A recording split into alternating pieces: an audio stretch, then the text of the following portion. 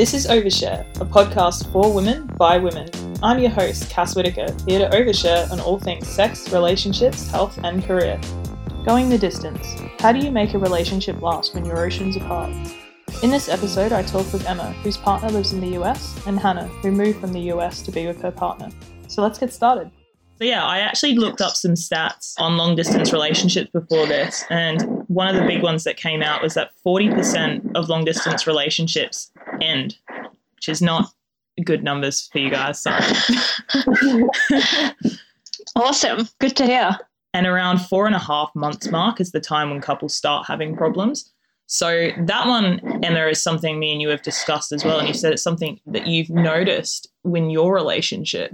When you first told me that, when we were talking earlier, I for a second had that awesome feeling of, totally smashed it. We're almost at 2 years, like 4.5 months. What are you talking about? And then I thought back to approximately 4.5 months into our relationship, and we did actually break up for about 2 weeks.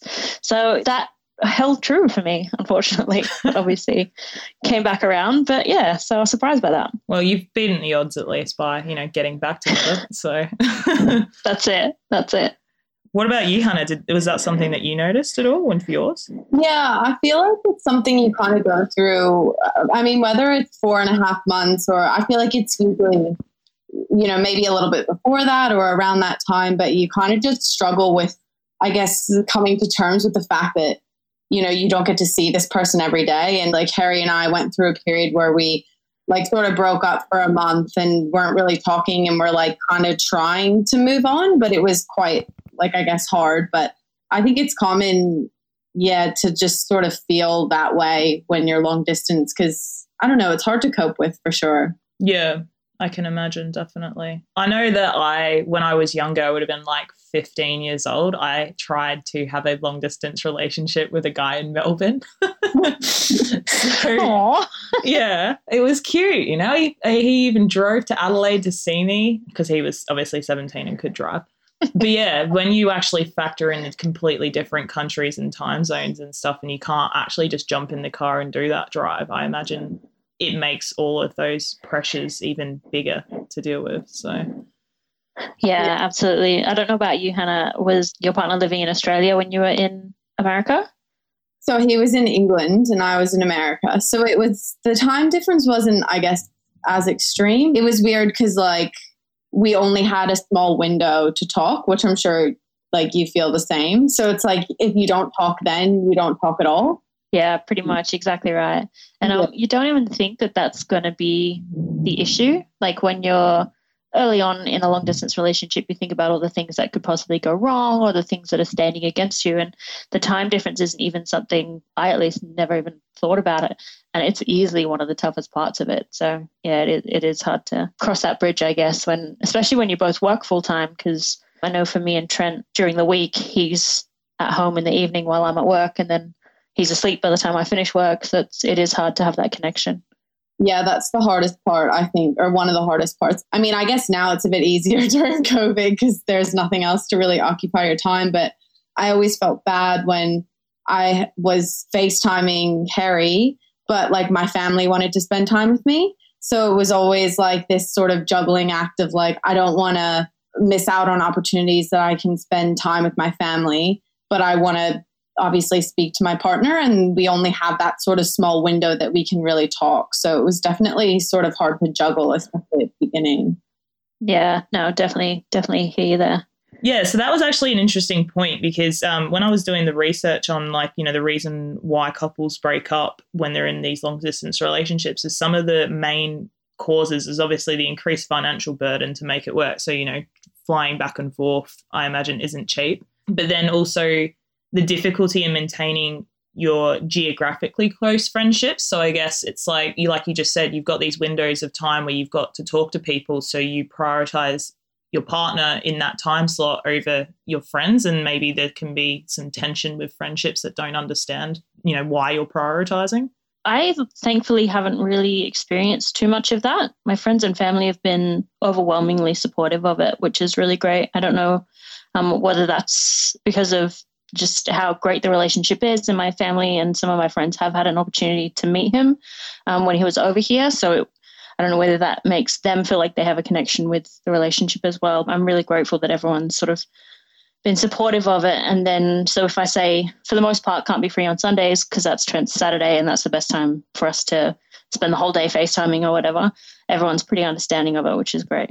I felt like everyone was understanding of it. I don't know. I guess like that I just sort of felt sort of crazy like the whole time. I mean, even when I moved here, I was just like, what am I doing? Like, I've never lived with a boy ever.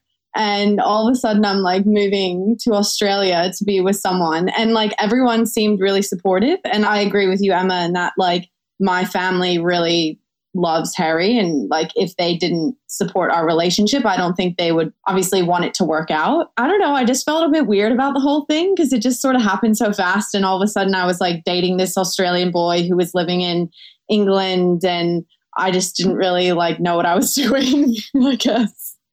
I totally get that. Sometimes I don't even like bringing it up. Like if someone asks, they go, oh, do you have a partner? Are you seeing someone? You're like, oh, yeah, this is a story. And you don't really necessarily want to talk about it because you don't know how the other person's going to react. And yeah, you do kind of feel like you're doing this thing that is a little bit nuts. Yeah. Maybe it's not so much, you know, the difficulty in maintaining the relation, like the friendships and stuff is not so much what your friends think, but just generally how you respond to it yourself then, you know what I mean? Like you've, you know, putting this pressure and this idea of what an ideal relationship should look like in society. So you're like, am I just being insane right now? How do I justify this to people? Absolutely. And I've got to admit it's gotten worse since COVID, for me at least, because we're still separated and it's now in November, it'll be a year since we've seen each other. So it's hard for even me to wrap my head around. So I think for the most part, it's hard to explain it to other people as well. So it's getting tough. And I know Trent has issues explaining it to people. And I think I concern myself more with what his family thinks than what my family thinks. Because, I mean, I know my family, so I know they're pretty much going to be cool with whatever I choose to do. And I'm sure his family are great, so I'm sure they think the same thing, but I'm still, you know, you always feel like you want to impress and have the in-laws or whatever really like you. So I feel like I get more concerned that they'll be worried about him being in a long-distance relationship. And then with the added impacts of COVID, it becomes this big complicated thing. And COVID has definitely thrown a spanner in the works, that's for sure. Yeah, I couldn't imagine that, honestly. Like the longest Harry and I think, went without seeing each other was maybe 3 months. And even that was like really hard for me. So, wow, that's really impressive. But I also think like it's interesting that it has sort of that like people are unsure about long distance relationships. Because I do feel like the only thing you're really missing in a long distance relationship is that like physical touch sort of thing. Like other than that, like everything's there, like the emotional, the conversation. And with technology, it's so easy to, you know, still be in touch. So it's funny that like I still think that you can fully have a relationship with someone even if you're not physically together. Yeah, definitely. My parents actually did long distance for about a year early in their relationship. We met back in the early 80s when they literally had letters and phone calls that cost hundreds of dollars. Yeah, I absolutely appreciate all the opportunities we have. It would not work if we didn't have FaceTime and all those kinds of things. There would just be no hope. So I don't know how they did it back then, but wow. Yeah, I'll appreciate it now for sure. One other thing that they did say as well that can cause, you know, the issues in relationships is the high expectations when you actually have that face-to-face time as well. So if you're seeing them more frequently, maybe it's a lot easier. But I imagine next time, Emma, you get to see Trent, there's going to be a lot of pressure on the time being perfect. Yeah, I'll be so stressed. It's one of those things because you look forward to it so much and we just can't wait. And we would normally, if we could plan, we would be counting down to when we could see each other again. Yeah, this time it'll almost I feel like it might be weird at first because we're so used to conversing by a call or text or FaceTime that seeing each other in person, it might almost feel kind of awkward, just like unnatural. I mean, every other time we have come together, it's worked fine. And like we've just sort of fallen into how things normally are. Yeah, I imagine now that it's been so long, it might be a little bit different and I'll be very nervous, but it'll be great. What about you, Hannah, when you, first went to see Harry after, spending a few months chatting to him? How was it? I kind of agree in that, like, even if it was just a month or something, you get kind of like nervous and get those jitters. But like looking back on it now, like sometimes I honestly miss it. Like last year I went to the States and Harry couldn't come for 2 weeks. And I came back, and like, since I've moved here, we like moved in together. We're living together. We see each other pretty much every day, or we see each other every day because we share a room. And when I came back, it was like super weird because like we hadn't seen each other for a while. And like, it had been a year since we had had that experience. And like, Harry was always around me and like always near me and like always wanted to like be hugging me and stuff. And I was like, this is so weird. Like, I kind of miss this, like kind of miss that sort of feeling of like, you just actually really appreciate being with each other because you weren't with each other for so long. And now you're finally like in the flesh together. And like, I don't know, obviously it's not great when you're living it every day, but when you kind of come back to it, it's like, oh, wow, like, you know, this is a nice feeling. I get what you're saying there, because I remember when Steve went to the US for a friend's wedding and he stayed for like 4 or 5 weeks. And that was obviously the longest time we'd ever been apart. So it was like so exciting to see him. But yeah, I imagine it's tougher when that's the norm as opposed to just a anomaly. Yeah. Like I couldn't imagine not seeing Harry for a year and then like it finally coming. And I get what you mean about counting down, because I feel like that was always something that we had to look forward to. And I even feel that with my family now. It's like, you know, when Harry and I were apart, we would always have that time where we knew we were going to see each other. And it would be so hard to like not even have a set date where it's like, yes, like we'll finally be together. Because I feel like that a lot of times like gets you through like some of the hard times that you have. Yeah, we've always had that. And that is one of the hardest parts of being apart at the moment, is just because we can't even plan to see each other. So we don't have anything on the horizon. We can't plan an awesome vacation. We can't look forward to anything really, because there's really no idea as to when we'll be able to see each other again. So that's absolutely the hardest part at the moment is, yeah, just the uncertainty kind of sucks. So if someone was in a long distance relationship or thinking about one, what are some of the actual tips that you would give on helping them make it work? That's a hard question. I think it totally depends on the couple. And I mean, I don't think it would be for everyone. Like me and Trent, we're both very independent people. We like to be on our own and we do our own thing for the most part. So I think that's how we managed to get through it. If we weren't like that, then I think we'd struggle a lot more with the distance. And I think we're probably at an age where we're willing to put in the work to make it work. We want to make the time, even though the time difference sucks and gets in the way, like we're both willing to do what we have to be able to connect. Yeah, I think it's just dedication and really thinking about it at the start if you are willing to do that and put in the effort, because it is a lot of work. Sometimes like it's for little reward when there's a long time apart, or say, like for example, this last week, Trent's had a wedding and he's been traveling and working a lot. So we haven't been able to connect quite a lot. So this past week, it's felt really, really difficult. And then we haven't been able to catch up often and we've kept missing each other. So this is one of those weeks that it's kind of a struggle. So I think you just need to be prepared for those weeks and to not get bogged down in it and just be like, oh, this is how I'm feeling right now. So this is how the relationship, it all sucks. You've got to remember that there are times when it just feels absolutely awesome and you know you'll come together again and those times are great and you just got to focus on that. But you have to really be willing to do it.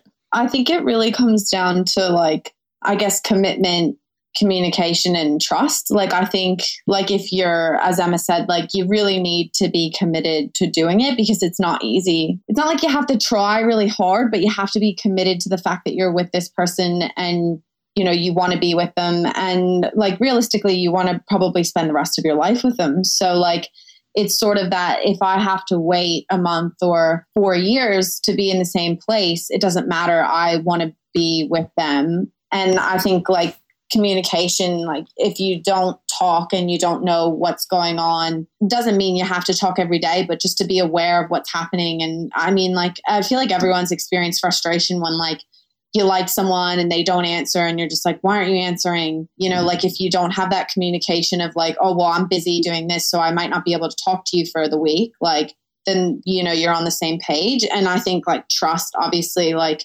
if you don't trust them, it's just not going to work. You have to be able to not think that they're going to go out and do something and, you know, break that bond that you have. Because if you're like sitting in bed racking your brain about what they're doing, then it's probably not a healthy situation to be in. That's so true. I can't imagine it if I had to be stressed about that as well. Like for the most part, like I said, the trust part is so important. If I didn't have that, yeah, I could definitely not do it. I think about like potentially like other partners I've had and that kind of thing, and I could definitely not do long distance with one of them. But like, so it does just depend on the couple, I reckon. But you're so right. If you're unsure and you're stressing yourself out thinking about what they're doing and like, oh, can you really trust them? Then yeah, it's definitely not going to work. Yeah, I think it's funny because it's like, I think long distance is one of those ones that people think, oh, you know, it's easy. You just send them a few messages and you don't have to see them, like it's low touch kind of relationship. But actually, I feel like by the sounds of what you both are saying, it's more commitment than actually just being with someone in the same space. Do you feel like that, Hannah? Like maybe there was more effort involved in your relationship like a couple of years ago compared to now? Yeah, I mean, I guess it was all so new as well. Like, because Harry and I had been together for almost 3 years. So it's kind of like, I guess in the beginning it was all really fun, but I used to send Harry all these letters like in the mail because I thought it was like nice. It's like something tangible instead of just like a message. Like you actually get like a handwritten letter with like a stamp on it. Things like that I would never like do for anyone else. But I feel like just because we had that connection, like it just felt natural. And like obviously I was trying, but I wanted to try. It wasn't like I was going out of my way to make something work that wasn't working. Like it was like we were both willing to put in that effort to make each other happy and to make each other feel special, even though like we were living in different countries and different time zones on different continents. Yeah, that was one of the things, like when I was looking it up as well, like suggestions on how to make it work. They did actually say that you should, if possible, you know, send parcels and send kind of things in the mail, because then it is that tangible thing, like you just said, rather than just, you know, a digital message. I remember when I first sent, because with COVID in particular, I don't think me and Trent sent each other anything sort of by mail or anything before COVID, but since COVID's here, it's like literally all we have. So we're like, okay, no, we'll send each other care packages. It'll be really cute. The first one I sent to Trent, I like wrote a little love letter in it, like a little cute message. And he was like blown away by it. He's like, it's the sweetest thing I've ever received. Like, it was the nicest letter. And here I was thinking all the things I'd like bought for him and put in there were really cute. And he was just like in love with the letter. He thought the letter was really sweet. And I was thinking, I'm like, I'm pretty sure I've said all of those things to you in a text message and or like on FaceTime. But for him to just receive it in the post and to know that it had taken like a month to get to him and that I'd taken the time to write it out, that meant more to him than the amount of times I'd said I love you or whatever in other ways. So, yeah, I think having that tangible thing when you can't be together is really important. I don't know. It's something about when someone writes something in a letter, it just feels like they really mean it. Like, I don't know. Yeah, it's almost like typing it out in a text. Oh, you can just say whatever. But if you've gotten a pen and put it to paper, that's legitimate. Yeah. It's almost like that. Yeah, it takes more effort to do it, so it must be true. Maybe it's just our like natural reaction to, you know, like people drunk text and stuff like that. So it's like we're always a bit like, yeah, is that what you really think? Like. But I doubt anyone drunkenly writes letters, or at least not in this day and age.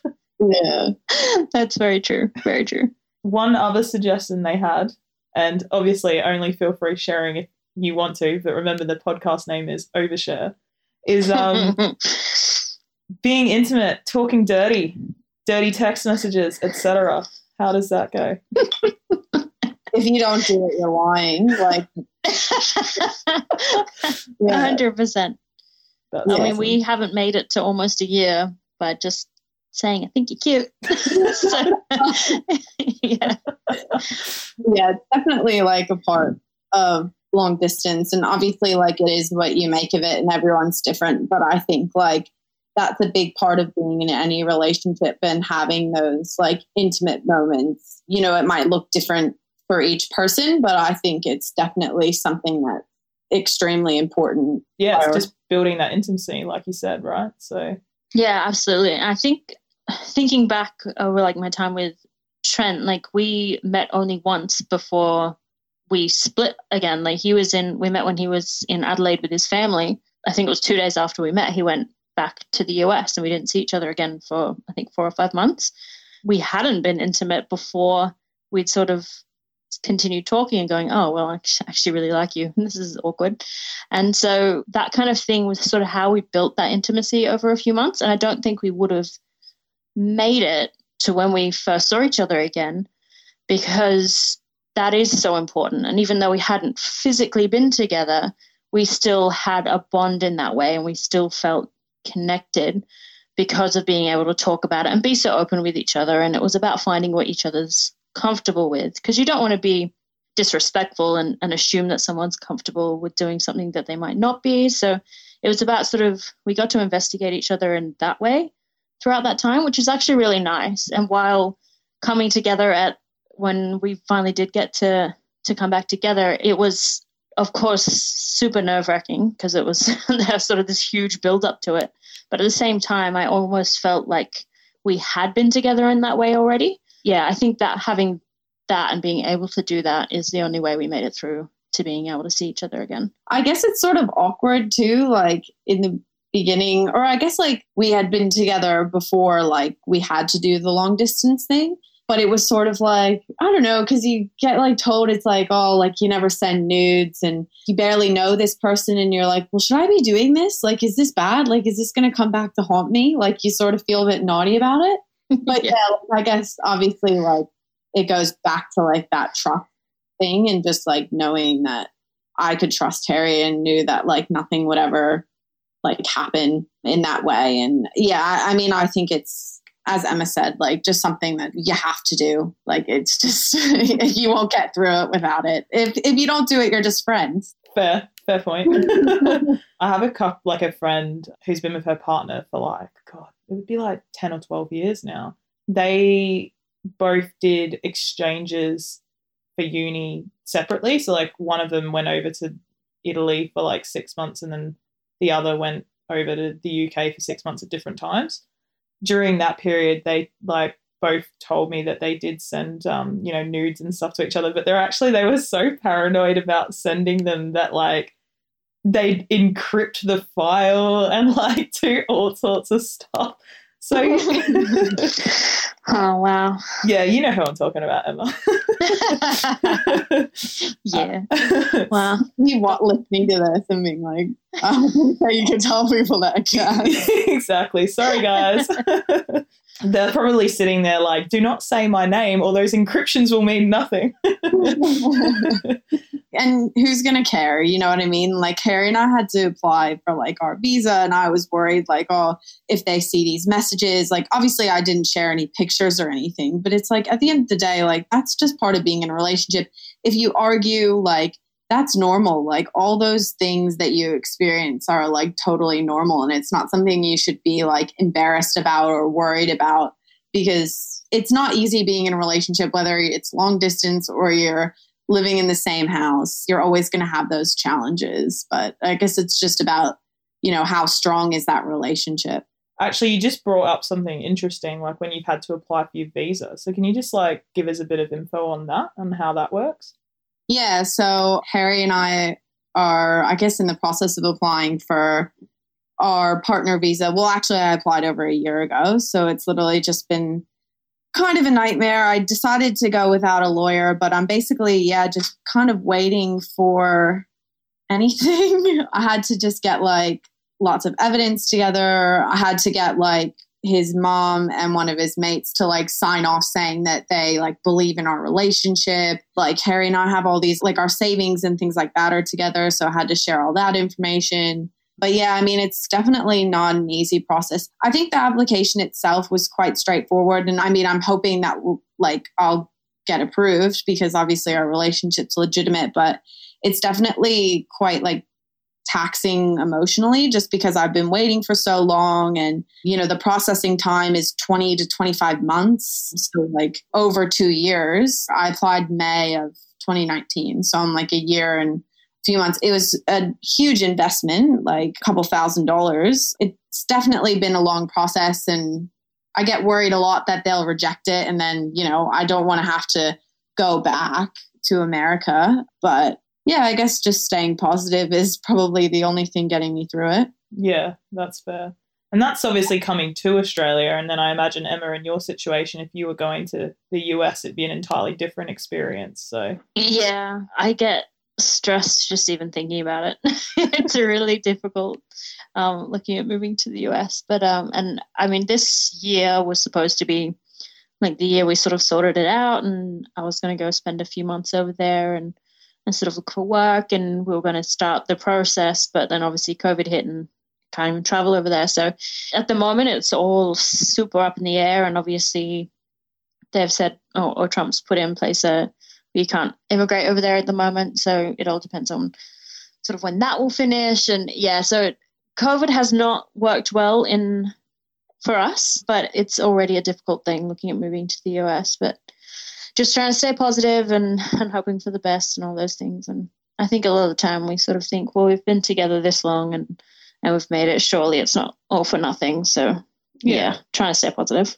Yeah, I feel like we need to end this on something positive, because what you just said's right. Like, I mean, you know, you've been together this long, and, you know, it's a small period of our lives. Like, if you want to be with that person in 20 years, you know, like, you'll look back on it and be like, well, it's only a couple of years apart, right? So yeah, exactly. And I speak to people now, when I do mention to people that I'm in a long distance relationship, so many people go, oh yeah, me and my wife, we lived apart for 2 years. Or something like that. And I'm like, what? So there's all these people that have done it at some point in their relationship. I just didn't even realize. And so it is really inspirational and like motivational for me to hear those stories and to hear that, yeah, these people, like, they're still together to this day. And it was like a decade or two ago when they had their bout of long distance. So it's definitely helpful hearing those stories. Yeah, well, I also did see that apparently 3.75 million married couples in the US actually exist in long-distance relationships at the moment. That blows my mind. Well, I can't believe that, honestly. Like, I don't know how they do it. I want to, like, fact-check the data. It's just on Wikipedia, obviously. But there I am thinking I'm special. I'm like, oh, I'm doing this really difficult thing. I'm really cool. No, apparently everyone does it. It is funny how you think that, like, with long distance, though. Like, oh, like, your story is so cool, like, how you guys met and stuff. And then, like, you just hear that so many people did the exact same thing. And you're like, oh, okay. It kind of makes it normal, though. Like, if that I did it, I can do it.